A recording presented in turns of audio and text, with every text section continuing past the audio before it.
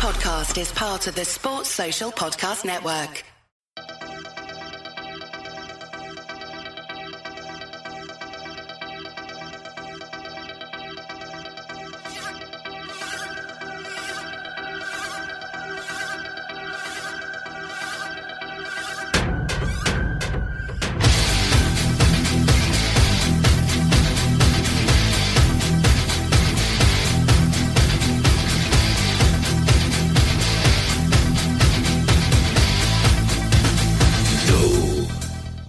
Hello everyone and welcome to this, your March edition of the Reds Review audio magazine right here on Anfield Index. As usual, it's myself, Andy Wales, in the chair with none other than Mr. Guy Drinkle. How are we doing, Guy?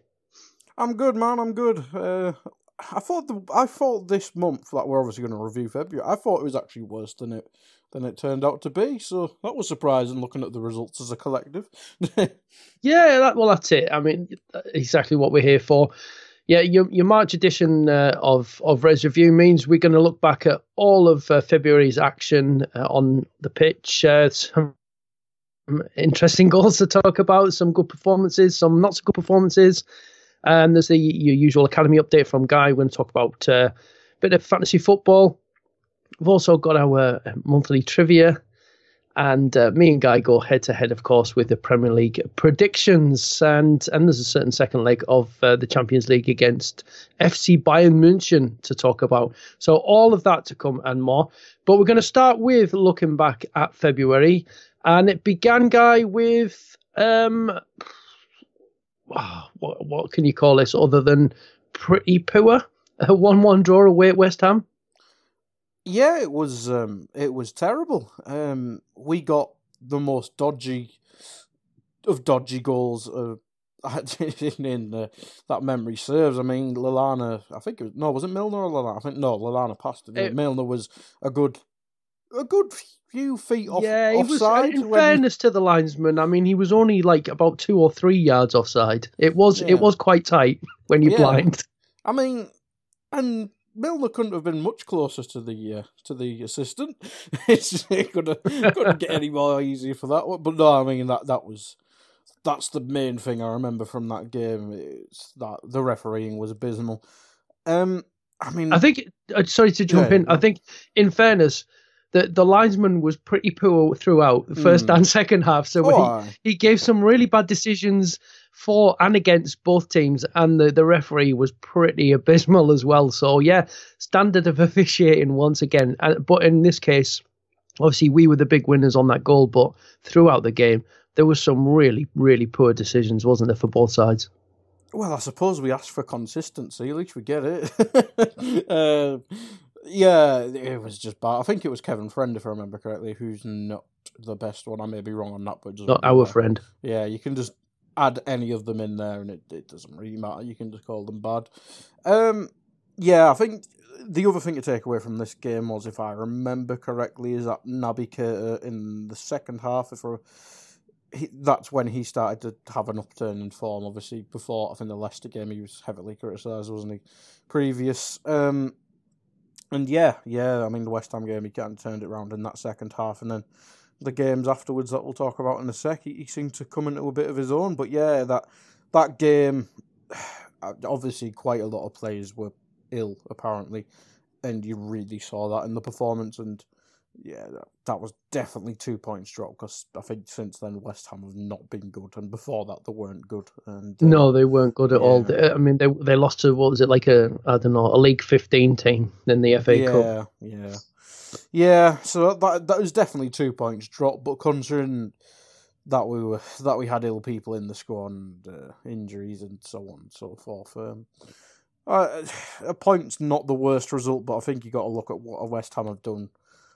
And you have to say it's 2 points drop, but considering we're still top of the league, after what was a difficult month on paper at least, it's all right. It's all right, but if we don't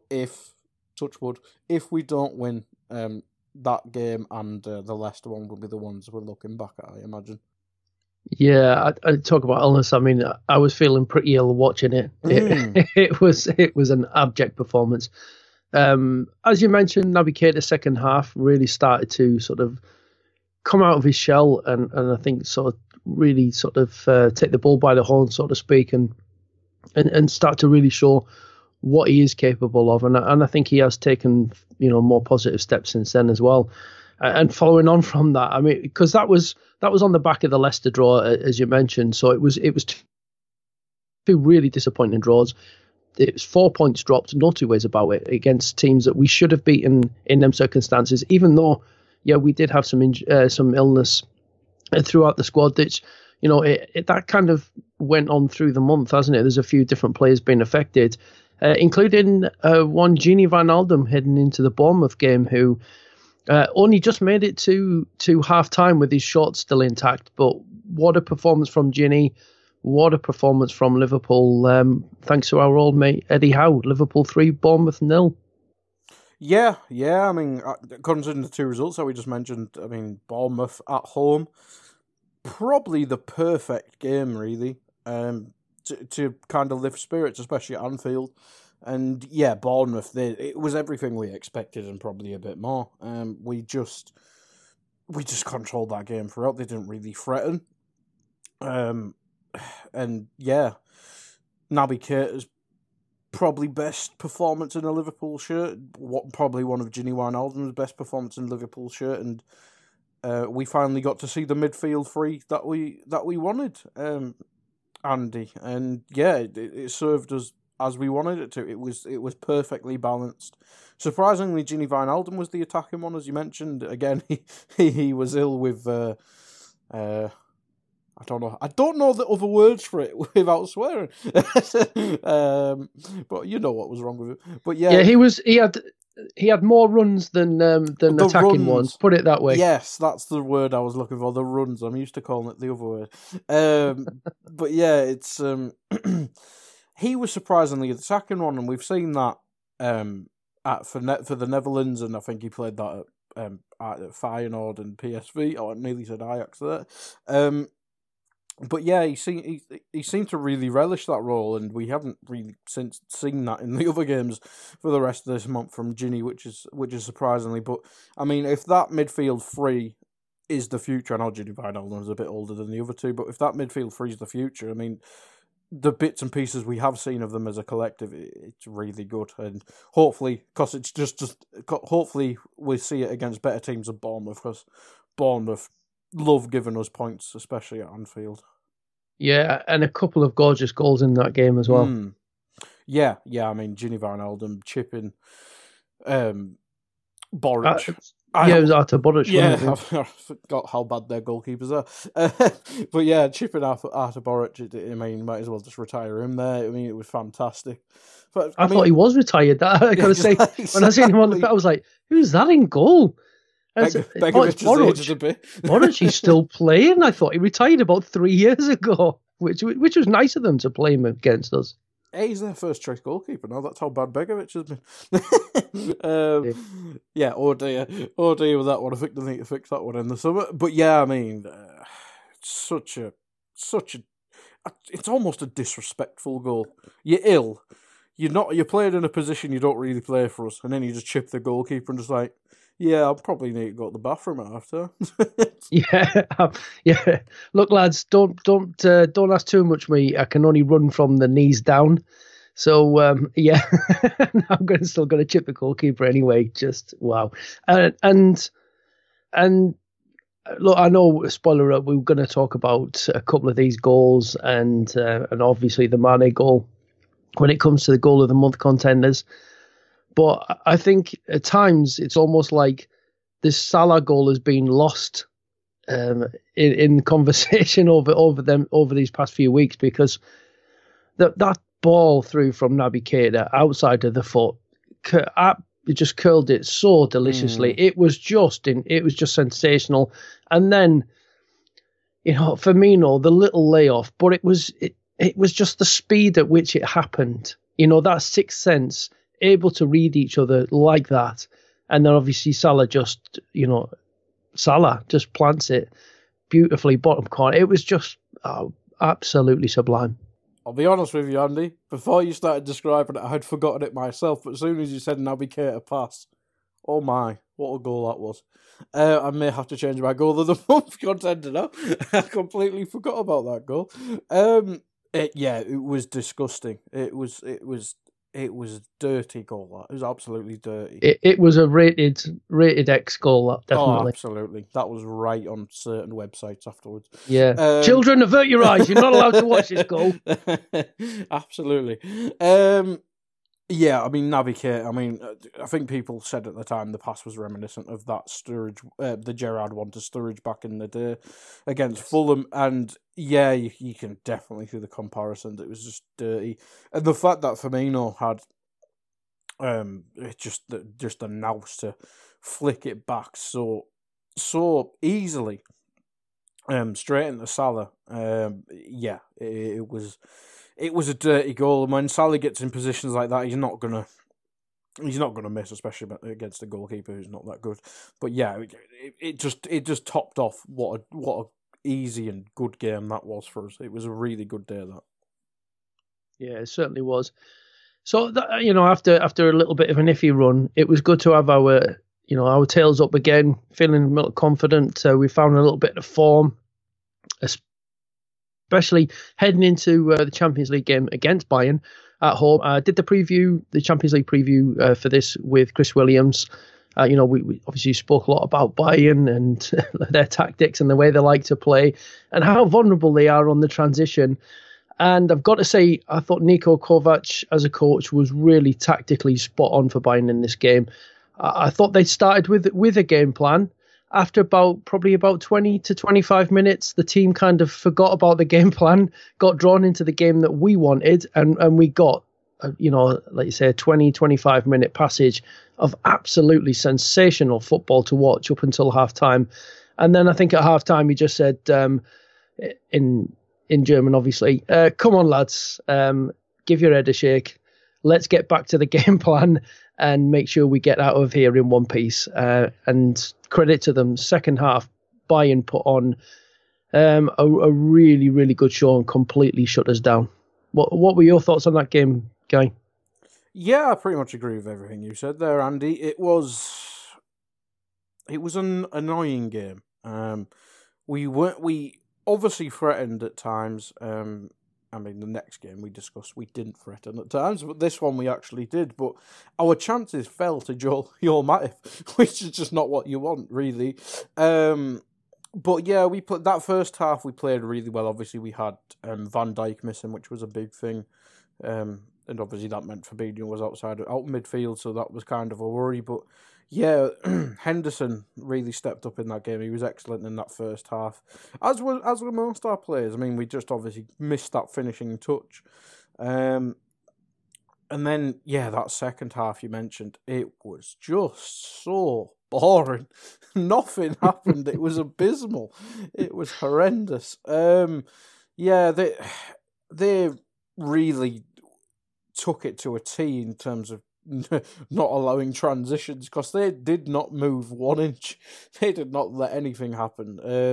Javi Martinez and Thiago did their job perfectly. Javi Martinez, probably not one of the most eye-catching names, but he was really good for them in terms of stopping us.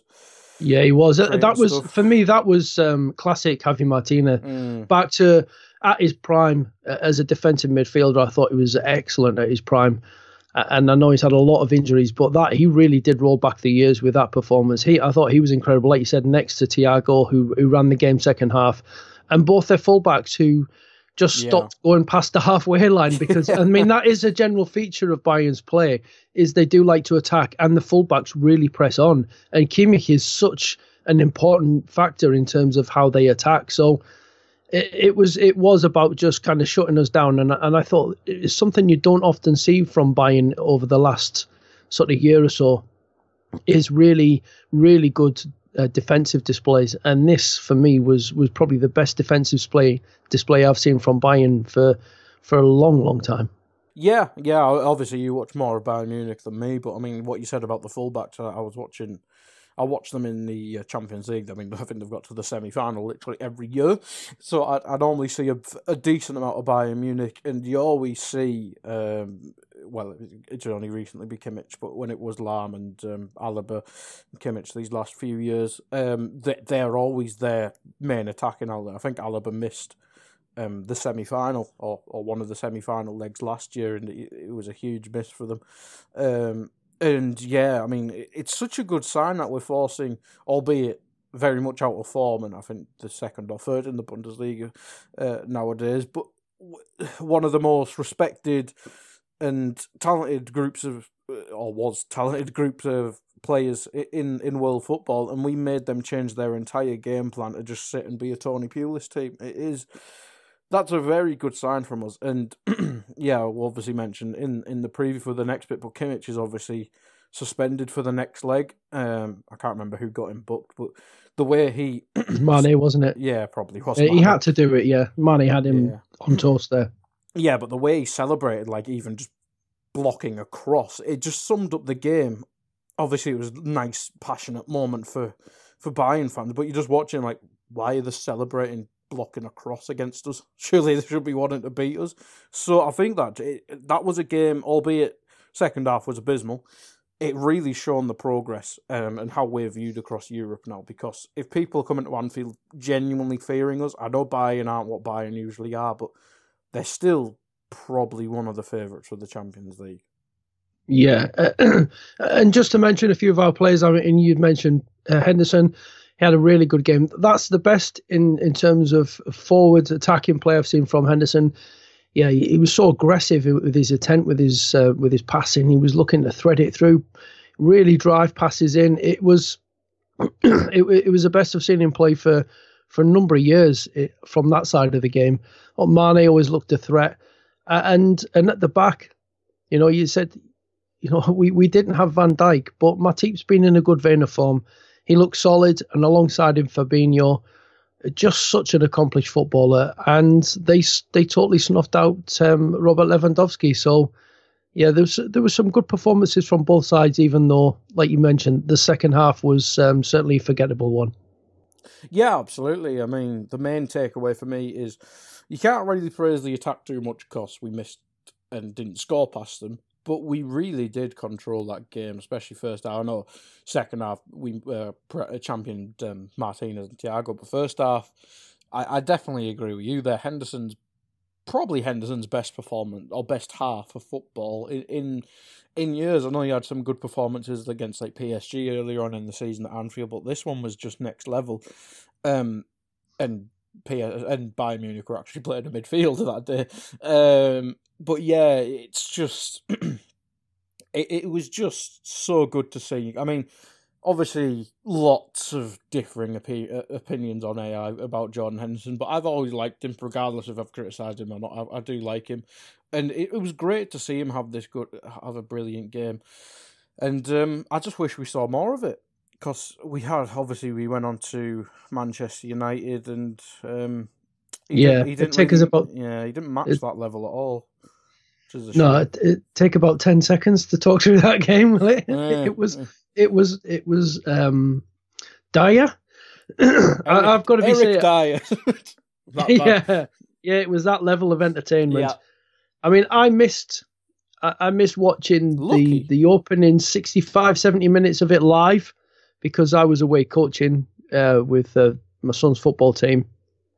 So I was quite fortunate, really. Yeah, I watched the last 20 minutes and it was certainly forgettable. I went back and watched what I could of the game because I got so far in and I was losing the will to live. So ended up just watching highlights. It was pretty damn awful. And, by the second half, they were the walking wounded. They were effectively 10 men, a bunch of crocs. And that was, for me, was a really, really disappointing display for what we were up against in the second half, as opposed to what Man United looked like when we were heading into that game. A team that were on form and winning games, confident, attacking, scoring goals. By the second half, they were looked more like a Jose Mourinho team, limping around, and we never took advantage. And that is such a disappointment given the circumstances. Even though, Guy, I think I'd also, on the flip side of that, have to say that if we've gone away to Old Trafford and played that badly, at least we haven't lost the game. Yeah, that's probably the main takeaway from it, really. Obviously, we've had nearly a week or so to reflect on it. Obviously, we had another game in that lifted our spirits big time. But yeah, that Man United game was... Oh, God, it was so bad. Obviously, Klopp mentioned in the post-match interviews and stuff that all the injuries just kind of screwed the momentum of the game and the flow of the game. And it did, but when our main tactic and outball was James Milner crossing to nobody and hitting the first man, it was just like watching...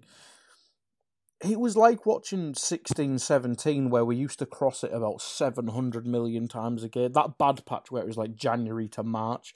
It was like one of them games and it was just like, oh my God, you could put in 700 crosses and not one of them's going to go in.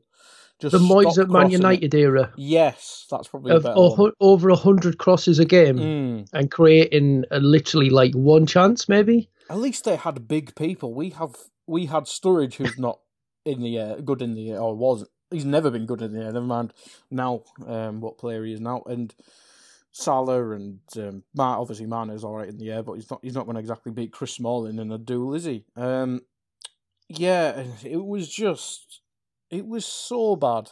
And yeah, I mean, the main thing for us was that Bobby got injured, and I think they said it wasn't too bad. He might play the weekend. Yeah, hopefully. We subbed on Sturridge, which I can see the benefit of, because they were obviously, I think we were hoping for like a moment of magic, but the team as a whole was just so disconnected, and we only passed the right side. Like Robertson, I think he touched the ball about 3 times. That was probably it. And it was just horrendous. Yeah. My other takeaway from this game was, and it's happened so many times this season, and I just don't get it. It frustrates the hell out of me, is why we insist on playing outswinging corners, away from where the players are coming in, because they just don't seem to do anything. The way that we drive the ball, it just irritates me. And the same with the free kicks. I mean, the set piece delivery, especially in that game, was bloody awful. I mean, really atrocious. But what is this thing with outswingers? And especially with free kicks. For me, your in-swinger towards the far post, you've got your players, all the players coming across it. If no one makes contact, there's a good chance it can still go in or something happens. But we're playing the ball away from danger so often, and it just baffles me, Guy. Yeah, I think that's just down to the fact we don't have that many left-footed people in the squad. I think Robertson's obviously left-footed, but I think there was one game he took corners and they were actually worse than Milner's, if I remember correctly. So we found something Robertson's not good at. We did have Salah on the pitch, who takes pretty good corner. Oh, no. I don't like his. I think the only person who could take a set piece in our squad is Trent, to be honest. Salah's not very good at any set piece. I mean, he scores penalties, but he's not very good at them. But yeah, I do agree. I mean, Shaqiri should be able to take him, but he's obviously not played that much. So it probably just leads me on to the fact that Trent didn't play, which for me, it impacts us so much, whether it's open play, set pieces, just the balance of the team. He's just better than all our other right backs at pretty much everything. I mean, he obviously gets criticism defensively, but even if he has a bad game, he's got the pace and everything to counteract some poor defending at times. So, yeah, we don't know how fit Trent was. I mean, he looked perfectly fit against Watford, but we don't know what he was like at the weekend. And, yeah, it just begs the question why the hell Trent wasn't playing, because if he had the same amount of touches Milner did, we would have won that game. No doubt about it. We would have won that game if Trent had that much of the ball. I think it's just purely that he'd just come back from injury and had that one game. So yeah. I can understand in terms of protecting the player because of the whole injury and, the chronic load and everything that they go into much better detail on the fatigue index, and Simon Brundish obviously can talk to you expertly about it because he knows everything about it. But I can understand from that perspective of not playing him. It's just from what we see on the pitches. If he's not, he's not able to be selected, we don't have anything else. We don't have a replica on that side of the pitch, which is a concern. At least on the other side, yeah, people might have their doubts and reservations about Moreno, but he does offer similar kind of, that in terms of your attacking play, there are some similarities there with Robertson. So it's not like a million miles of a drop off, whereas on the right hand side, there just doesn't seem to be anything. But one final thing before we move on to the Watford game is, please tell me, Guy, what the hell was that indirect free kick early on, where we rolled it back for someone to touch it, for someone else to smash it into a player who was by which time about 10 centimetres away from them? I'm going to guess Fabinho's English doesn't really do Yorkshire and Mackem accents. That's the only thing I've got there. Because that was horrendous. Yeah. I don't get why you do the extra touch. Just pass it to someone who can hit. I don't get why Van Dijk wasn't hitting that. Just let him have it, kick it as hard as he can. Someone's moving out the way of that ball. Why roll it back? Why take a touch? Why anything? Just smash it into a crowd of people, as in not the wall, but into that area, because there's a good chance it'll take a deflection and then it goes in. Hey, it counts.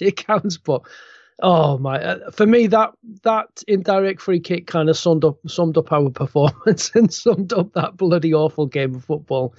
So moving swiftly on, and we've ended the month in rather nice fashion, Guy. I have got to say, I thought Watford did create 2 or 3 dangerous opportunities, which kind of gets forgotten about when you're just talking about the goals and the scoreline. But we had 2 or 3 little frights, but other than that, this was an absolutely exemplary performance. 5-0 win against Watford. We just seem to like playing these lately as well, don't we? Yeah, I mean, we really have.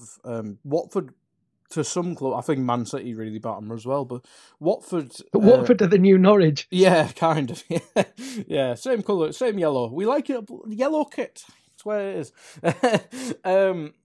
Yeah, it's just really weird, because you look at Watford and I think they trouble, like Arsenal. Obviously, Arsenal aren't that good. I think they've troubled Manchester United in the past. I might be wrong with that one. But against us and City, just seem to batter them every time, especially in the last few years. Yeah, I think they're just perfectly built up for us. They're not very good defensively, or they don't really have a set back four or outstanding back four, and their system just really suits. They don't really track back. They leave the fullbacks exposed, and when Salah's one-on-one and Mane's one-on-one, it's just like, well, you're screwed. Unless you play for Manchester United, seemingly. But, yeah, this game was just everything the United game wasn't, really. It was perfect. Defensively, not too much to worry about, but, my God, Fabinho is a scary man. I mean, this is a bloke who's only... I'm not sure how many minutes he's played, but he's probably played only half or so of our games, or half of our minutes, or whatever, and he's looking like the best midfielder in the league. I mean, the week previous, Pogba didn't give him any trouble. He's one of the best, regardless of what we think as Liverpool fans. Pogba's one of the best midfielders in the league, most talented, surely. And Fabinho's laughing at these people, and now he's chasing people down like a horror character from like an 80s slasher film. He's like, we mentioned it with pre-pod. Yeah. It's like Inspector Gadget, and his legs are gadget legs, and they just kind of reach around and take the ball off someone. That little bit where he chased down Deulofeu and took it off him, and Deulofeu's left sliding for about 10 yards, whilst Fabinho casually strolls away with the ball. That was just sensational. Thing is, Deulofeu's probably one of the quickest players in the league, and he jogged after him. He wasn't even sprinting. He was just like, I'm gonna go Gadget. He was just like, I'll just go for a cheeky wander. I'll get this ball back. It was just like, no, you're not having the ball. No, go over there. Go away. And Oh man, yeah, and it really does speak volumes that we've won 5-0 and the first person I've spoke about is the defensive midfielder, which is really weird. But yeah, I mean, Trent back in the team, such a big miss, and three assists, three proper assists as well. I know Robertson got 2, but one of them was kind of one of them weird ones where he passed it and then Origi just skinned or took a shot really, and it was not much of an assist. But yeah, I mean, those different. Got to say as well though, Trent, it just showed, doesn't it, what was missing in that game against United. When we're getting the ball out wide, if we're going to deliver, it needs to be good delivery. And I just thought his delivery in open play, set pieces, it was just, it was out of this world. I mean, I'm struggling to go back in, over the recent history to find a player who's delivered consistently throughout a game, delivered the ball like that with such quality that his technique, the way he, I like the David Beckham comparisons actually. Yeah, but I think Beckham, Gerrard, they would have a certain delivery, and it always kind of did the same thing. I think Trent has more than one type of ball that he delivers. There's a few different balls that he delivers, but his technique, he kind of, the way he's wrapping his foot around it, and he's putting so much pace and bend on it, and then dip, and it just absolutely superb. It's difficult to find the superlatives to give him enough credit. I honestly can't recall a game where a player has delivered the ball at such a high level so consistently throughout a game. It was just breathtaking to watch. And he's 20-year-old, I think. and that's another thing, isn't it? Yeah. People talk about some of his defensive displays, as you mentioned, but this is a kid, so he's learning, he's improving. He's a better defender than he was a year ago, and he's better than he was before that. So he's improving, he's getting better. I think he did sell himself at one incident against Watford, and that was it. Other than that, he was getting into the right positions. He's getting better and better and better. And like you say, he's got the recovery pace, but it's his technique and his intelligence and his quality on the ball when we're moving forward as a team. And we like to have possession. Well, we've got one of the best outlets in terms of possession. And this is the thing. Would you swap him for any other right back in the league right now, in the Premier League? Oh God, no. No. No. And that's, and how long is it since you would actually hold up our goalkeeper, our first choice centre backs, and our first choice full backs, and in all honesty say, are there any other full backs, centre backs, and goalkeeper that you would swap any of them for? And you might say one of the centre backs. I think that is it. Laporta. That is quite something, isn't it? It's a long, long time since we've, hand on heart and being totally honest, being able to look around the league that we're playing in and say, is there anyone better in them positions? And in all honesty, 4 out of them 5 positions, you'd have to say no. Well, goalkeeper, okay, that one's up for debate. But in terms of how we play, he probably suits us better than De Gea would. Yeah, and he's miles better than Ederson. Yeah, just got to get that in there. Yeah, it just, and that's not to disparage them. It's just, we're in a good place with our team in so many different positions, and it's funny, isn't it? In a 5-0 win, we're talking about the defense and the defensive midfielder, just because they're a part of this team and they're a part of what drives us on, and Van Dijk got a couple of goals as well, which was nice. Yeah. I mean, it's something that we kind of need from our team because in games where we struggle, obviously Bayern Munich and Manchester United, I said most of the chances fell to Matip, and it's kind of summarised some of our problems that we're very dependent on the front three to get goals. But it'd be lovely if Van Dijk can start scoring around a bit more consistently, because he is the best header of the ball in the league, if not Europe. Defensively, he should be getting goals. I mean, Obviously, Sergio Ramos gets loved over. I mean, he's an awful defender, but he scores goals, so people love him and think he's brilliant. I mean, if Van Dijk can add goals, he can actually defend. So, I mean, he'll go down as a legend of the game if we're comparing him to Sergio Ramos. Not pick up 3 or 4 red cards a season as well. But I mean, how does a player? I don't know if you've seen this, but how does a player who's only good at fouling people get done for getting a yellow card on purpose? You literally all you can do is foul people, and you get done for doing it on purpose. Because he was stupid enough to admit it. And talking of goals, let's move things along then. Goal of the month. We put this out to a Twitter poll, and your 3 main options were Wijnaldum against Bournemouth, Salah against Bournemouth, as we mentioned. That Mane second goal, now we purposely didn't talk about it during the game because we're going to talk about it here. And then, if anybody else had any other contenders, we didn't get any taken up on that.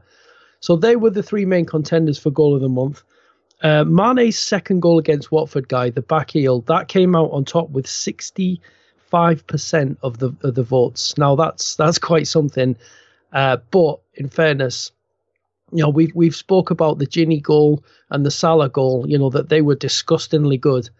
The Mane one was just, I don't know, if almost like Roy Hodgson robbing my face. Have I really just seen that? Oh, God, a Roy Hodgson mention. But yeah. Roy Hodgson got in our goal of the month. What's going on? Player of the month, Roy Hodgson. Yeah, I mean, what made it better is the fact he took such a bad touch. Because we've seen players like Sturridge do that, without the screw-up first, but it kind of just summarised what type of player Mane is. Sometimes he's horrendous, and then other times he's the best player in the world. And it just summarised it really well. He took the worst touch I've ever seen, and then just went, screw it, I'm going to backheel this into the floor, then go over the goalkeeper. I mean, it's just wrong. I felt dirty watching it. And the fact that that wasn't the 5th goal of a 5-0, I think it was the second one. It's just like, oh, mate, what have you just done? Yeah. I've got to say, all the way through the month, it was set for me. Yep, Gini Wijnaldum is my goal of the month because that was just beautiful. It was just impish. It was a technique. It had everything, and it just to say inched out the Salah goal. And then last night, that comes along. And it's just... yeah, what can you do? It has to be that. It just has to be that goal for me, the Mane goal. It is. The other 2 can draw for second, they were that good, but this one's different gravy, isn't it? It's just lovely. That one will be remembered if we do win something this season. Yeah, so there we go. So we're all in agreement. Guy, myself, and online voters all agreeing Sadio Mane's back heel. Goal of the month for February. What about your player of the month, Guy? Because we also put this out there on the poll. Put up as the main contenders Sadio Mane, Fabinho, Gini Wijnaldum. Asked for others, but we didn't really get others. And this was closer. Fabinho edging out Sadio Mane. So Fabinho got 47% of the votes against Sadio Mane's 41%. So were either of them your choice for player of the month? It was going to be Fabinho. Then I looked through the games, and I remembered I gave Fabinho it last month, so I might want to be different here. I'm still going to give it Fabinho because he's been fantastic. But my 1B choice, I'm not going to say second, 1B choice, and nobody else is going to say this, is Joel Matip, however you say it. He has been such a big player for us in this month, and since Lovren and Gomez got injured. He's not put in a bad performance, I don't think. And, I mean, against Manchester United, he was trying to attack. He was going on 60-yard runs, for God's sake, to try and create stuff. And he's making me forget about Joe Gomez. And remember how good Joe Gomez was. I think Joe Gomez is the only other one who's got my player of the month twice. And now Fabinho has. But Joel Matip he's took on a level I didn't think he had, to be honest. I thought he was just easily this... I know he's still the secondary centre-back for us, but he's took on a thing where you just... So, in the early stage of his Liverpool career, you watched him and went, he's a bit all over the place, but he's better than what we have. But now you're just kind of watching him just like, I have not one thing to worry about. And if anything, he adds something because he's a brilliant passer. He can run with the ball. He's good at covering his fullback. And he may have the odd iffy little thing, but he never really lets you down. And I'm not sure if you saw it, but I think it was Bet365 or something like that. They put an underrated team of the Premier League out. And I mean, it was a horrendous team. I had like Pogba in it for underrated team of the Premier League. I was like, what the hell is that? But Matip must be our most underrated player by a mile. He's not put a foot wrong this season. That's a good shout. It's definitely a good shout. And I do think he has had a good month. He has been playing well. I think what he doesn't have that Lovren has in spades is aggression. And I think if he had that aggression, I think he'd be vying for a first team spot alongside Gomez, and the consistency and obviously the injuries. But I saw him actually be aggressive a couple of times against Watford as well. So I'd be more than happy to keep him if he's happy to be a third or fourth choice centre back and be rotated and get game time, just so we can keep some of the others fresh as well going forward. And we bin off Lovren in the summer and bring in a centre back who's good enough to be first choice. And not made out but of also cheese. and that's it, and not made out of crisps and get injured every 6 or 7 games, then I'd be more than happy to keep Matip as an option there, and I think it's only right that he gets a mention. I've gone for Sadio Mane as my player of the month. I don't think there was anyone who kind of played well all the way through every game, but I think he's been playing well in our good performances, but he's also put in some performances where we've been not so good. And his goals have been important. He's been getting early goals for us. So I think he's really stepped up of late, and I'm going to give him my February player of the month anyway. So moving swiftly on then, nice brief academy update from yourself, Guy. What's been happening over there? Yeah, I'll just keep it quick because I think we went on a bit long there. Under 23s, drew 1-1 with Manchester City. I think Manchester City is still one of the top ones. I might be wrong on that one, but they're normally good. 0-0 with Burnley away. Then we beat West Ham 1-0 in London somewhere. And then we beat Bournemouth 2-0. And I think we've seen more of that Paul Glatzel in the under 23s. So I think he's got promoted. Yeah, he signed, didn't he? He signed his professional contract as well, hasn't he? So that's an encouraging sign. I think a few did, actually. I think Adam Lewis did. I think Reece Williams did the other day, if I remember correctly. And I think some others did. But yeah, Paul Glatzel seems to be a real potential star in the making. But obviously we've labelled many people with that who have gone on to not do that. But he seems to be really one for the future. And I'll just go on to the under 18s. 1-1 with Manchester United. Beat Wigan 2-0 in the Youth Cup. Drew 1-1 with Newcastle. And beat Stoke 3-1. It's looks like an all right month for both sets of the academy. I mean, I had a little flick through some of the stuff. Paul Glatzel's name kept coming up, but I'm sure Glatzel and Duncan have been the two main lads again. But yeah, I know we've got a little bit on the trivia which kind of links with the academy. So yeah, that'll do for the academy. I will be better prepared next time, people. I will actually tell you who started stuff. You keep saying that. I do. I might watch one of them this time. Yeah, it'd be good. It will be good over the coming year if we do get to see Glatzel and Ryan Brewster and Bobby Duncan involved in some first team matches, whether that be in the cups or whatever, just to get them out there and start moving players up and along. It's, like we have done with Trent. It's always refreshing to see young players coming through from the academy and be a part of the first team. So let's hope there's more to come. What about the fantasy then, Guy? Because I was doing really well. I was climbing up that contributors league. And then I've had a terrible week over this past week. Yeah, I mean, I'll go through the leagues first. As ever, Richard Merritt is still top. I'm not sure if he listens to the show, but I've mentioned him every month. He's always top of the public league, and his team name is Tika Mo Salah, so well done to that. Contributors League, I'm fairly sure it's our friend Simon Dowling, Hefty Horse. Yes, it is. And he's actually on the fantasy pod, so when he's on it, we actually get a bit of credibility. So yeah, that'll do. Where am I? I am 8th, so I am proper Leicester at the minute. So where are you, Andy? Where are you? I was down right near I was in the relegation spots, but I was climbing up. I was climbing. Yeah, I was. I think I was 22nd at one point. I jumped. I had a cracking week, but then I've dropped off again. But hey, just looking at the stats for overall total score. Salah's still leading for the game. He for the whatever you call it, the game, the points, fantasy football. Yeah, the points thing. Anyway, Salah's still the top scorer out of everyone. So, even though he's not having quite as sensational a season as last year, he's still leading the fantasy. Yeah, I mean, I'm not sure if he's still top goal scorer in the league, whether Aguero's overtaken him. I think Aguero's just ahead of him, yeah.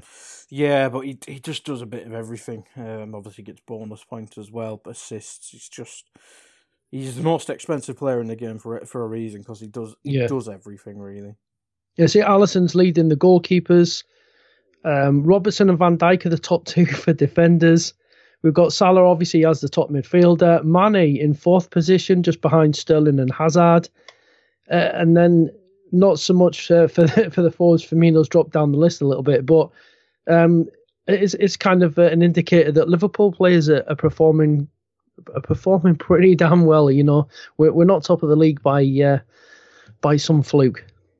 Yeah, absolutely. Absolutely. I mean, the midfield, Mane's patch of form has just been brilliant. I think his scoring record, he obviously hasn't taken any penalties or anything, which makes it more impressive. So I think I've seen people in the world of FPL Twitter talking about swapping Salah to Mane, and that's a really big statement. But as you mentioned, Firmino's probably the most disappointing one there, really.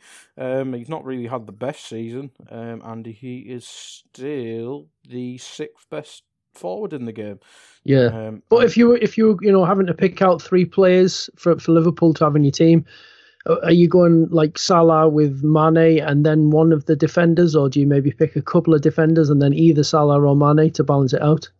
For me personally, as I mentioned, I'm not the greatest at this, but I'd have Alisson as one of them. Because, if you just pick him, you don't have to worry about your goalkeeper situation ever again.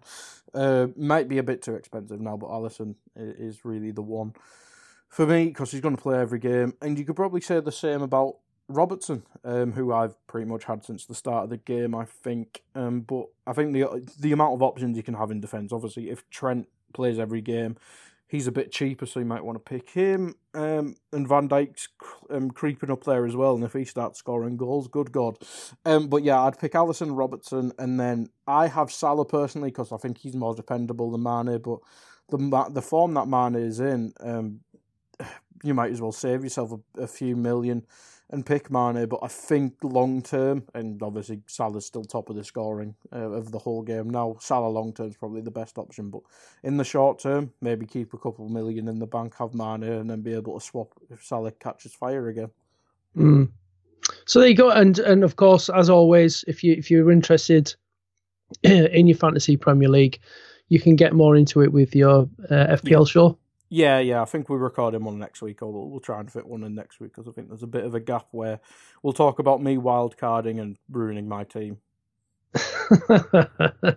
I'll have to have a go at some of that. So, moving swiftly on to trivia and March birthdays. 1st of March, it's Jimmy Traore's birthday, so very many happy returns to the legend that is Jimmy Traore, born 1st of March 1980.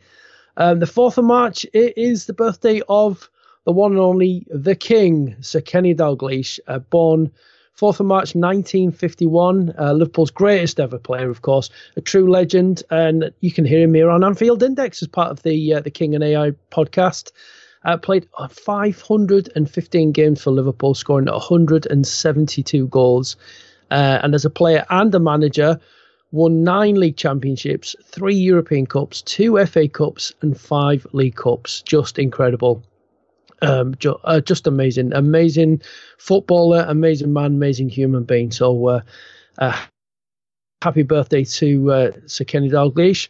6th of March, it is Simon Mignolet's birthday, born 1988, so he'll be, 31? 11th of March, Andy Robertson's birthday. He'll be, 25?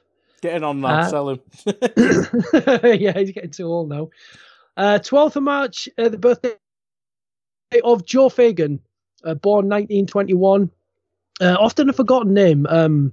He was a legend of the club, served in the back room, became manager for 2 seasons between 83 and 85. He won the League Cup and the European Cup treble in 1984. So happy birthday to Joe Fagan, the late, great Joe Fagan. The 19th is a favourite of many, Kolo Touré, born 1981. Everybody loves Kolo. He's back in the Premier League. Yes. We're 18 months away from him being a Premier League manager when Brendan gets sacked. Be interesting if he picks the same type of team tactically as Yaya did. All the attackers. Yes. I'm going to stick a forward in goal just so we have an extra attacker on the pitch. Yeah, that kind of thing. The 20th of March, it's Fernando Torres' birthday, born 1984. And I know the way he left the club wasn't good, but in his prime at Liverpool, he was a sensational player. And he was my eldest son's first ever hero for Liverpool as well. So, yeah, Fernando Torres' birthday, he'll be 35. I can't believe he's actually getting old, Fernando Torres. He always looks so young. The final birthday of March, Guy, is on the 22nd, and it's Harry Wilson. Now, he'll be turning 22 towards the end of March. And I have to ask you quickly, do you think he still has a future at Liverpool? Because it's a tough one, is it, when you think of how good he's been on loan at Derby and on the goals that he's been scoring, the free kicks. You know, he's been catching a lot of attention, hasn't he? Do you think he could have a future at Liverpool still? I think he could, but if he wants to be starting week in, week out of the Premier League, I don't think he can be that at Liverpool, because I think he's played in midfield at Leicester, at Derby. And we look at that position now, we're struggling to get a £60 million midfielder in the team. And I think Naby Keita's 1 year older than Harry Wilson. Or round about that. So if Harry Wilson is a future as a number 8 or a number 10, I know he played on the wing for us in the academy and Hull, etc. That's probably more of an opportunity, because we've seen Shaqiri have really bad form in these last few months. But Klopp doesn't rotate the front three, so he's not going to better Mane, he's not going to better Salah, he's not going to displace Firmino, and we're not going to rejig the team for that. And in the midfield, we obviously linked with Fekir. We almost bought Fekir in the summer. We were linked with Lamar previously. And they're all 40, 50 million pound signings. Is Harry Wilson done that much at Derby, who I think is struggling to get in the playoffs now and have kind of fallen off a cliff recently? Has he done enough to really make us forget about signing a 50 million pound player? I really doubt it. So if he wants to start in the Premier League, I don't think it'll be at Liverpool. But at the same time, I think he could be a useful squad option. But if you look at our bench, I mean, there's probably a natural replacement with Lallana there, I suppose, because, I mean, I imagine he'll want to go play, and obviously he's not really that great anymore. It was, in my opinion, but yeah, I think he could potentially be a squad player, but if he really wants to start in the Premier League, he should really be moving on to a club. I don't know. Crystal Palace. I mean, Townsend not great. Maybe there's a gap there or something like that. But I mean, he's gone on loan. Obviously started off at Hull, now Derby. He's probably turned himself into a £20-25 million asset for us. And whether we use him or not, he's definitely a Premier League player. Obviously, it's weird because I don't really like watching the Championship, and all I see highlight-wise is him scoring worldies, and for me that's really unsustainable. So it'd be interesting to see how he actually does in the Premier League in terms of general play. I mean, it's lovely having a worldie in your locker, but if that's all you're providing, yeah, you're going to need to add more. But I think he's definitely a Premier League player, but I'm not sure if he'll be a starter for us. Yeah, because I think for us, he could be a good option to have within the squad. But for him, obviously, like you mentioned, you probably want to have more than that. So the inevitability would be that he's probably going to have to move on, which is a bit of a shame. But that is the nature of the game. A few little tidbits of trivia for you. In this month, back 10th of March in 2009, was when Liverpool beat Real Madrid 4-0 at home in the Champions League. And that was a sensational night, yeah. And that was... They weren't at their very best, Real Madrid, then, but they still had. You look at their team on paper, and it was still a hell of a team, and that just kind of shows you where we were at that point. We dropped well off that cliff, but we are getting back to it, and that's a nice one to think about. Also, 14th of March, so Matt Busby made his Liverpool debut, and now this the man obviously is synonymous with Man United as one of their greatest ever, arguably their greatest ever manager, one of their greatest ever manager, the whole Busby Babes and whatnot. But he was a Liverpool player and he was a captain before he was at United, and he was a very close friend of Bill Shankly. So just a little bit there for you. And the final bit of trivia is 31st of March 1990, Ronnie Rosenthal made his Liverpool debut. Now, he was not initially brought in on loan from Standard Liège, but he played an important role in Liverpool winning the title back in 1990. He scored 7 goals in 8 games during the running of that season. So, he was an important player.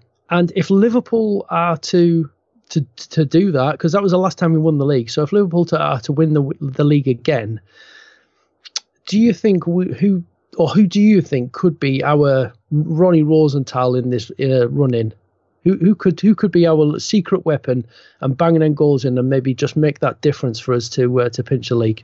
I mean, because I'm going to give my Origi got one against Watford. Yeah, that's a good one. Because I was actually going to say, you know what? I know he's already done it. He's had a good run earlier in the season, but I wonder if it could be Shaqiri. He's had a bit of a down period. He's not been featuring. Maybe come back into it nice and refreshed, and we have like a little purple patch of Shaqiri to the end of the season.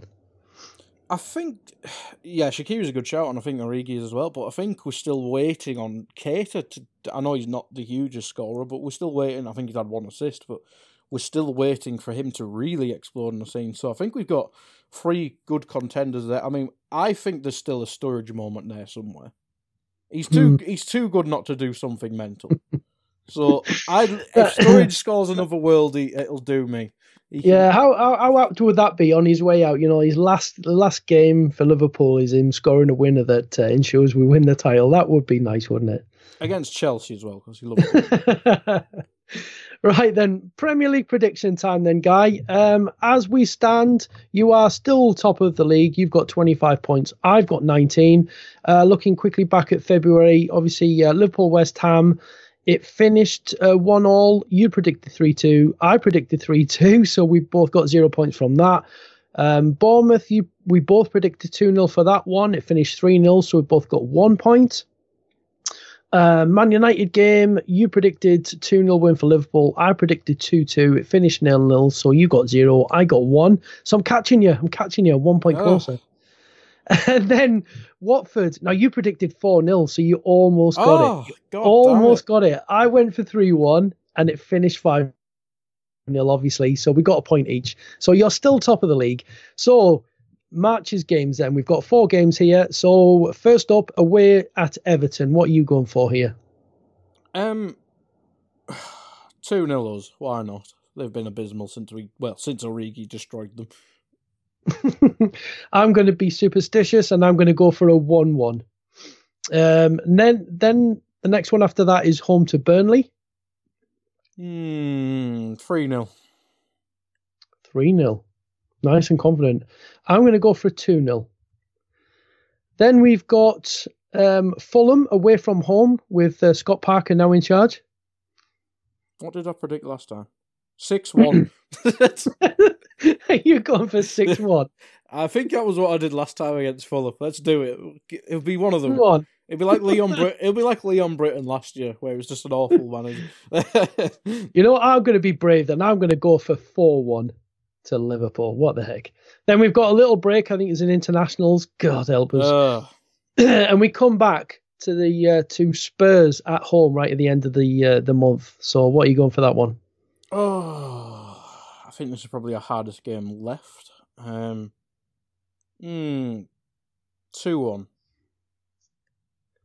Yeah, I'm going the same actually. I fancy us just to sneak that one. So yeah, I'll go 2-1 as well. So let's see where that takes us. So final bit then before we're done, we've got the second leg of the Champions League against Bayern in Munich against in Munich at the Allianz Arena, 13th of March. It's this is where I think the importance of keeping a clean sheet. You know, if you're not going to win, you've got to draw 0-0 because that's it. Then as soon as we get an away goal, it's all on them. And I think it could be the key. The key could be to this one, guys, just who scores first. If we get a goal, I think they could really open up, and I think they'll have to be a bit more attacking than they were last time. And as you mentioned as well, there's no Kimmich in this game. So, what are you thinking about this game? I'm quite confident as they're getting through because, as you mentioned, they've got to open up a bit. The missing Kimmich, who I think's got like the most assists in Europe, or joint for. I'm not sure how it's changed, but when I saw it, it was like joint with Messi and someone. It might have been Salah. Yeah, I think he's going to be a huge miss, and I'm quite confident that we'll score. And I think if they open up to try and do us out because obviously away goals and all that jazz, I think it should be confident because I think we saw Sula and Hummels then needed to be protected because they were quite slow. So if they open up, I think we'll see Salah and Mane especially take advantage of that. So I'll be quite confident in that. I'll probably say 2-1 will go through, but I think it'll end up being quite comfortable. Yeah, I do think there's going to be much more opportunity for us to get in behind them and expose them weaknesses that they do have on the transition. But I think, yeah, it's all about getting the first goal in this game. And I've got to say, I do fancy a score draw in this, which would be enough to take us through. So, but I think it's going to be an interesting game anyway. A big one, isn't it?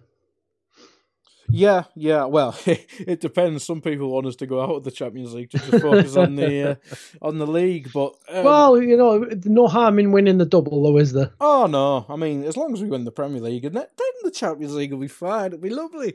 Nice to celebrate the double. Yeah, I think we should at least get past Bayern Munich then, because I mean, if Tottenham don't bottle it against Dortmund, we don't want them having bragging rights about beating the better team in Germany and all that, and then they can go out to a half decent team. So all in all, another big month. Things are really, really hotting up, and just important that we can keep some good form going and see where we are in the shake-up come April. So you reckon a month's time from now we're going to be looking back on a good month and hopeful of what lies ahead. We better be. 3 teams are awful. Yeah. So then that's it from us, from myself and Guy. We're done for another month here on the Res Review. This has been your March edition of the Res Review audio magazine. Thank you so much for all your contributions online and also for listening in each and every month. We really, really do appreciate it. But from now, from myself and Guy here at the Res Review here on Anfield Index, it's bye-bye now.